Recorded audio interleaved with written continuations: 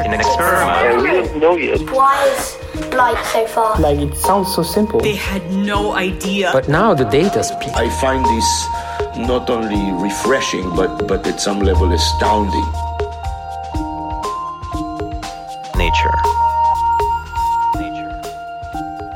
Welcome back to the Nature Podcast. This week we're finding out how to reduce cancer risk for people with red hair and how machine learning is speeding up our analysis of the universe's gravitational distortions. Plus an update on a big story from a few weeks ago. This is the Nature Podcast for September the 7th, 2017. I'm Adam Levy. And I'm Shamini Bundell. First up this week, Adam's been looking into a problem that is plaguing researchers around the world.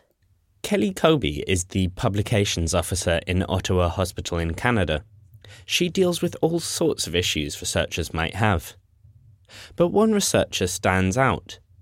He'd received an invitation to submit a paper to a journal, so he went ahead and submitted a paper. And shortly thereafter, his manuscript was accepted. There was no peer review, and he was asked to pay an article processing charge for that. So at this point, alarm bells went off. He knew something wasn't right. This is not the typical process. He was shaken up and quickly tried to retract his manuscript. But to his astonishment, the journal told him he'd have to pay a retraction fee to avoid the piece being published. The journal eventually actually went forward and did publish that paper without his consent. It was a very frustrating situation for this author. This researcher had fallen prey to a predatory journal. And he's far from alone. There's growing concern about these kinds of unscrupulous publications. But what actually is a predatory journal? Predatory journals are perhaps explained by their behaviour, or I would say perhaps by their misbehaviour. This is David Mower, who works on publication science, also at Ottawa Hospital. David tells me that predatory journals can misbehave in a plethora of ways. They may claim to do peer review while really having no such process. Members of the journal's editorial board may not even have heard of the journal. In one particularly extreme case, there was an editor-in-chief of a journal. Unfortunately, the gentleman was dead for 2 years. But although predatory journals are defined by dodgy practices, what defines the research they publish has remained unclear. And so, David and collaborators have laboriously studied almost 2,000 biomedical articles published in predatory journals. And these papers reveal some unexpected patterns. I think our biggest surprise is that these journals are populated by research coming from all nations. There was this belief that perhaps most of what was appearing in these journals was coming from, low middle-income countries or countries who couldn't afford to publish elsewhere. And the surprises didn't end there. They're publications from authors at top institutions with prestigious funding sources. In fact, in David's sample, the US National Institutes of Health was the most commonly named funding source. But while the research may come from well-respected institutions, the papers themselves were often of a strikingly low standard. Papers often omitted to mention how samples were randomized, for example. And this wasn't the only thing that they missed out. A fair number of reports who should have be very explicit about having consent and ethics approval were missing. And that speaks to the broader issue of editorial oversight in these entities. To David, these insights reveal the harm caused by these publications. The bottom line is that, for funders, this is extremely wasteful. It's wasteful in terms of human resources, people participating, and it's a waste of resources. So what can be done to reduce this waste? David is keen to stress that we don't yet have data on why academics submit to these journals in the first place. But Kelly tells me that the man who realised too late that he'd submitted to a predatory journal is far from unique. Kelly comes across many researchers who are unaware of the warning signs. when I cover predatory journals, giving seminars, inevitably I'll get emails after the lecture, or folks will come up to me after the lecture starting to wonder about the integrity of where they submitted. And that's been a reoccurring theme after giving outreach. So one way of combating predatory journals is simply for more academics to know how to spot them. One paper in BMC Medicine identifies 13 characteristics of predatory journals. But Kelly says that one of the most important things a researcher can do is be wary of their inbox. It's quite rare to get a sort of solicitation from a journal that you've never heard of. So that would be, I think, a red flag for me. Raising awareness of red flags like this would help. But David feels like there are many other steps that could and should be taken to fight back against predatory journals. Academic institutions and funders need to come together and develop policies and procedures and put them in place to really work at making sure that people do not submit to these entities. And so if we have a combination of more research, training and policies, I think if we take that as a sort of a poly intervention, then I think we will really stop predatory journals in their movement forward.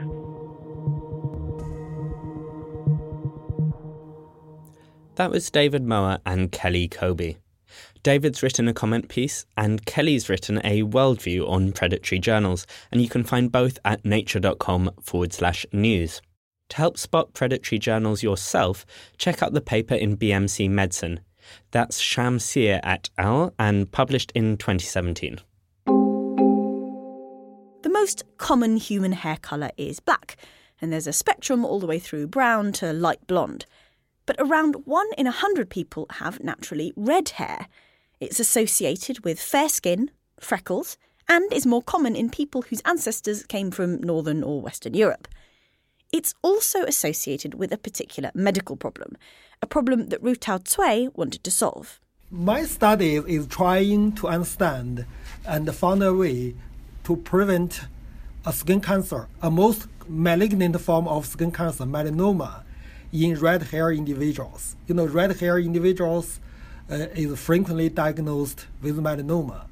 Your chances of developing melanoma, the most dangerous type of skin cancer, are significantly increased if you have red hair. That's why Ru Tao and his colleagues wanted to study the mechanisms behind this link. Their research is being published in Nature this week, along with the News and Views article, and I spoke to one of the News and Views authors, Liz Patton, of the MRC Human Genetics Unit at Edinburgh, about the research. I asked her why red-haired people are at a higher risk of developing melanoma. So it's because they have a mutation in this gene called MC1R, and this is a receptor that responds to signals following UV damage. So the UV from the sun goes onto our skin, and that activates the MC1R receptor. And one of the things it does is it stimulates pigmentation, so that's why we get a tan. And so people that have an MC1R mutation, rather than making a dark brown pigment to protect the skin and have a tan, they form a red pigment and they freckle and they don't tan very well. So this is why my red-haired friend complains that he just gets sunburnt. Exactly. So they don't have the potential to tan. And what's quite interesting about it is that even having one copy of the MC1R variant or mutation can put you at greater risk of melanoma. Right, so my red-haired grandmother could make me at more risk of developing melanoma. Yes, exactly. Darn, none of us are safe. No. And so the MC1R is linked specifically to melanin, that brown tint that you get when you tan. Yes. And this team wanted to figure out exactly how the MC1R protein is affecting the melanin production in your skin and affecting melanoma formation. And what did they discover about how it actually works? So what they discovered was that at the end of this MC1R receptor is a site where the receptor can be palmitoylated. So it adds a lipid. And what they found was that people with red hair and poor ability to tan and increased freckling, they found that they have lower levels of palmitylation. So this is the word that I've been trying to practice pronouncing palmitylation.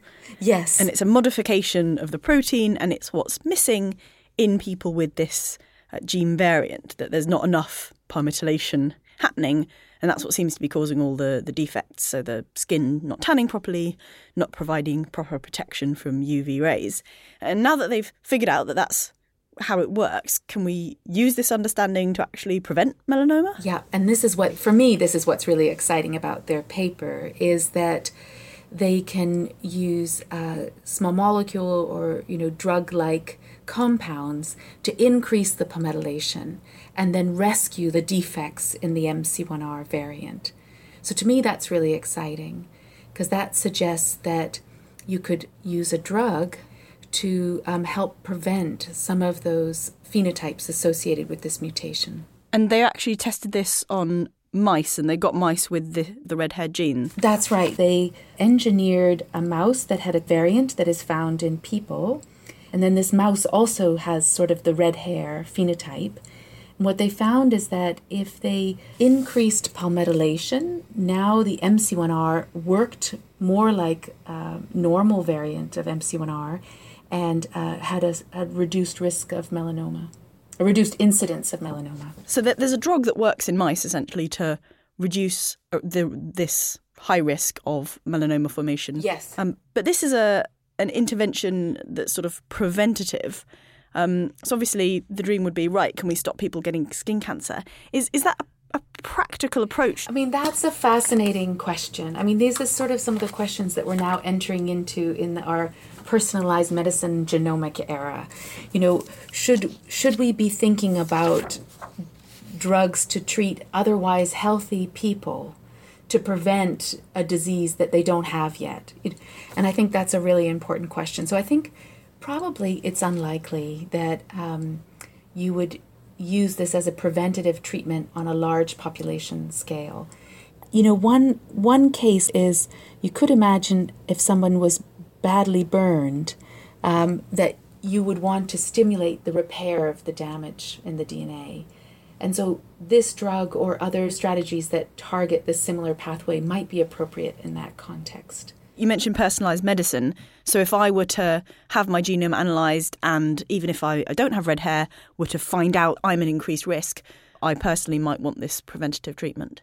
I guess my personal feeling is that we know there are sunburn prevention strategies, wearing clothing and sunscreen, and those are really known ways to prevent, to reduce your risk of melanoma. So that's probably still a safer bet. Yes, absolutely. Don't get sunburned, yes, basically. Yeah. You and your co-author mentioned at the very end of the News and Views, are there sort of natural products that could have the same effects? Right, yeah. I mean, when I was young, people used to put coconut oil and this kind of thing when they were tanning. And I always thought that was just to make their skin kind of not dry out. But actually, people claim that it can give a better tan. And there has been a publication about palmitic acid ester in some natural products that can stimulate melanin in melanocytes. So it makes you wonder if there are some of these natural products out there that are stimulating the tanning response. Further research, that's the next stage then, whether we should all be slathering ourselves in coconut oil. But as well as not instead of sun cream, right? Yes. This is turning into a public service announcement about telling people to wear sunscreen. Wear sunscreen. Wear clothing. That was Liz Patton from the University of Edinburgh with her top tips for avoiding sunburn, especially likely if you have lighter coloured skin. You also heard from study author Rutao Cui, who's based at the Boston University School of Medicine. You can read both the paper and the News and Views article at nature.com/nature. If you were paying attention to the science news a few weeks ago, or even if you weren't, you probably heard about a new study on gene editing human embryos. Well, since then, some doubts have been raised about this work. We'll take a look at the latest on this story in the news chat at the end of the show. Now, though, it's time for 2 new pieces of research. It's this week's Research Highlights with Charlotte Stoddart. A normally asexual organism has been thrown into a mating frenzy by a bacterial protein. Choanoflagellates are the single-celled organisms most closely related to animals. They usually multiply by dividing themselves, so don't need a sexual partner. However, when a marine bacterium was let loose in a dish of choanoflagellates, they got a bit frisky, clustered together, and reproduced sexually. It turned out the bacterium was secreting a protein which acted like an aphrodisiac on the normally celibate flagellates. Naturally, the researchers named the protein Eros, after the Greek god of sex appeal. More on this raunchy research in Cell. The lure of moving to Canada is spreading to some rather unwelcome insects. Southern pine beetles are destructive denizens of America's deep south. They burrow into the bark of fir trees, sometimes proving fatal to entire forests. Their happy chomping ground is usually restricted by an invisible wall of cold weather to the north. But a study of recent beetle expansion in New Jersey revealed that beetles scuttle into new areas when winter temperatures stay above -10 degrees Celsius for 10 years. If the climate warms as models predict, these pests could be laying waste to woodlands in Canada within the next few decades. More on the details in Nature Climate Change. When you picture a lens, you might think of a camera lens, a microscope lens, or maybe even an eye. But you probably don't think of a galaxy, trillions of miles away from Earth. But galaxies and other massive objects can act as gravitational lenses, distorting the light from galaxies elsewhere in the universe. And now scientists have developed a new method of analysing these light distortions. Reporter Anand Jagatia spoke to astrophysicist Yasha Hezova from Stanford University. Anand started by asking him how gravitational lenses actually work. If you ever look at an image of something with a magnifying glass, the image looks distorted, and the reason that the image looks different and distorted is the light rays coming from that background object are getting bent by the glass because of its refraction. A similar phenomena happens, when we look in the skies, but because of gravity. So we have two galaxies, one galaxy in the middle, we call it the lens galaxy, just like the magnifying glass, and a second galaxy that could be much farther away. And so as the light rays of the background galaxy pass near the foreground galaxy, the lens galaxy, they get bent because of gravity. And so as a result, here on the Earth, when we look at them, we see this distorted image of the background galaxy. And sometimes we even see 2, 3, 4 different images of the same background galaxy. It's a little bit like, looking inside the funhouse mirrors. So can you describe what these galaxies actually look like once they've been distorted in this way? It's really fascinating. You see this middle galaxy that looks like a normal galaxy. It's elliptical, it's spiral or something like that. And there's this crazy ring or multiple images around it. In fact, if at home you ever get a wine glass and look at, image of a candle through the foot of the wine glass, they produce a very similar kind of effect that you can see like a ring shape and sometimes, multiple, half arcs around the stem of the wine glass. It's a very similar effect where, gravity is actually bending light and redirected to come to us. Is gravitational lensing a problem then if we're trying to look at objects in the sky? I mean, if they're getting distorted by other objects, is that why it's a problem? Because we can't really get a good sense of what, their structure is? It could be a problem, but mostly it's a great tool. So we actually use gravitational lenses to look at galaxies that would be otherwise really difficult to detect in our telescopes to observe.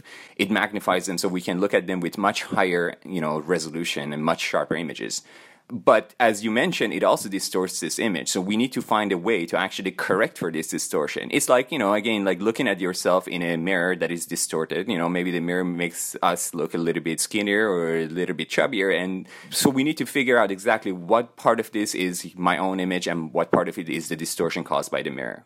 So how do we go about doing that then? If we stick with the funhouse mirrors analogy, how do you go about trying to make sense of that image? So we say, I will come up with a model for what I am, what I look like, and I will come up with a model for how the mirror is, and now I need to simulate it. So I put my own image through a distortion by the mirror and produce a distorted image. Maybe I look a little bit taller. And then I compare that image to the real data that I have. And I say, based on statistics and noise and things like that, how likely is it that the true answer is what I basically calculated in the first place? So we need to go through probably, thousands, tens of thousands of different answers for that, kind of simulations. And for each one of them, simulate the whole thing, compare it to the data, and then move on to the next one. But next time we have another problem, we need to redo the whole thing again. So I guess your approach in this paper is trying to get around some of these difficulties, and you were using deep learning, right? So you were training neural networks to analyze these pictures.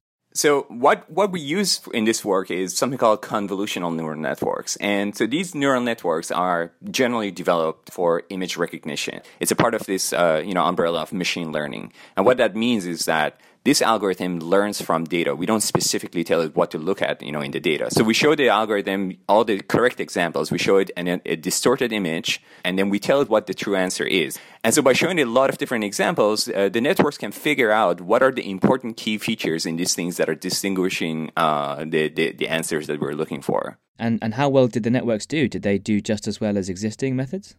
Yeah, they were doing absolutely amazing. We were truly shocked how amazing they were doing. They're doing basically, as far as we know, very, very close to the precision of traditional modeling methods. Is it much quicker than using the original methods that you were talking about? Yeah, so we're looking at something about more than 10 million times improvement in speed. And so here we can analyze a single gravitational lens in probably 100th of a second. Given that these networks are so much quicker, what could using them allow researchers to do? The first thing is that in the next decade, we're expecting to have thousands of new gravitational lenses that will be discovered. There are lots of interesting surveys that are coming up. And so analyzing these lenses with traditional methods will be absolutely difficult. And so with neural nets, we can just pass the data and within a few seconds have answers for all of them to teach us many things about the universe. The second thing has to do with complex models. So even for a single gravitational lens right now, sometimes these gravitational lenses are not as simple as what we studied in this work. Sometimes clusters, they have hundreds of galaxies in them, and all of them together are distorting the image of the background galaxy. And for these things, modeling a single lens gets immensely difficult. So people can spend years on the analysis of a single gravitational lens. So my hope is that with these neural nets, we can actually model much more complex density structures. That was Yasha Hezeva speaking to Anand Jagatia. Find the study in the usual place. Now it's time for the news chat, and this week we're talking again about a big story from a few weeks ago on gene editing in human embryos. It was research that caused quite a big splash at the time, but since then there have been some debate about the claims made in the paper. Ewan Callaway has written a news piece about this, and he joins me in the studio now. So, Ewan, since it was published, there have been some disagreements from some scientists about the results? Yes, there have been some disagreements or some lack of clarity on some issues. Maybe I should refresh our listeners on what the paper was and what it showed. It was, a landmark paper. I think that much is clear. It wasn't the first report to use CRISPR Cas9 genome editing in human embryos, but it was by far the most successful. And they were able to correct in human embryos this mutation linked to sudden cardiac death. And what they reported was quite curious, I'd say, because normally the way you try and correct mutations is by you introduce your own version of this gene that you want to insert, right? So you put in you call it a synthetic version, but normally you'd think it'd be a healthy version of this gene. And the researchers found that that's not actually how correction occurred. They found that correction occurred by copying the healthy version in the egg into the sperm, which had the mutant version. So that was quite a surprising finding and quite an important one. When we were chatting about the paper, we were talking about designer babies and the sort of controversial issues. And this sort of surprising science finding that the maternal copy of the gene was being used as a template to kind of fix the broken version was just sort of a minor interest. But now that's the bit that's being called into question. Some scientists have concerns or have questions about whether Matalapov's team really did as they say. Did they prove that the maternal healthy version of this gene was copied onto the sperm, onto the paternal version to fix it? That's what this is all about. So what's their alternative theory for Matalapov's team's results? They point out that, okay, so when sperm fertilizes an egg, their genomes, so that you've got the sperm genome, the paternal genome, and the egg genome, they're enshrouded in membranes on opposite sides of an egg cell. And so they were saying that, when possibly can genome editing occur such that maternal version is copied and replaced, and it replaces the paternal version. So instead, they're suggesting that perhaps one of two things might have happened. Sometimes eggs can self-fertilize. It's called parthenogenesis. It happens in the wild in some sharks, some other animals, and it's been shown you can induce it to occur in the lab in human embryos. They couldn't develop into human beings. But if you had a situation in which the egg self-fertilized and just kind of ignored the paternal genome, it would look like you had two maternal copies of this gene. That's one hypothesis. The other one is that maybe a huge chunk of DNA was removed from these embryos and they just couldn't detect it because they weren't using an appropriate genetics assay. So they only detected the mother's copy. And they said, aha, there's no mutant copy here. We fixed it. Because they were trying to replace the mutant copy with their own version. But when they looked, their own version wasn't there, but the maternal copy was. So I guess the idea is maybe the maternal copy was the only thing they saw because they didn't see the sort of absence of the mutant paternal copy because it had been taken out. Exactly. That's one possibility. And this isn't just comments. They've written up a full paper. It's on the bioRxiv preprint server, but it hasn't been sort of peer-reviewed or published yet. No, it was posted to the bioRxiv preprint server. And Mitalipov sent a statement saying basically, that he thought this was speculation, but they say they're preparing a response to explain why they believe these critics aren't correct. So, I guess we'll just have to stay tuned for that, really. So we'll have to have you back on to keep following that story as it develops. Thank you very much, Ewan. And you can find Ewan's news piece at nature.com/news. And hear our original report. You can listen to the Nature podcast from August 3rd. That's all we've got time for this week. But if you want to stay in touch, do make sure to follow us on Twitter. I'm at ClimateAdam. And I'm at sbundell. That's imaginative. Thank you. Similarly imaginative is Nature News. Find that at Nature News. Until next time, I'm Shamini Bundell. And I'm Adam Levy.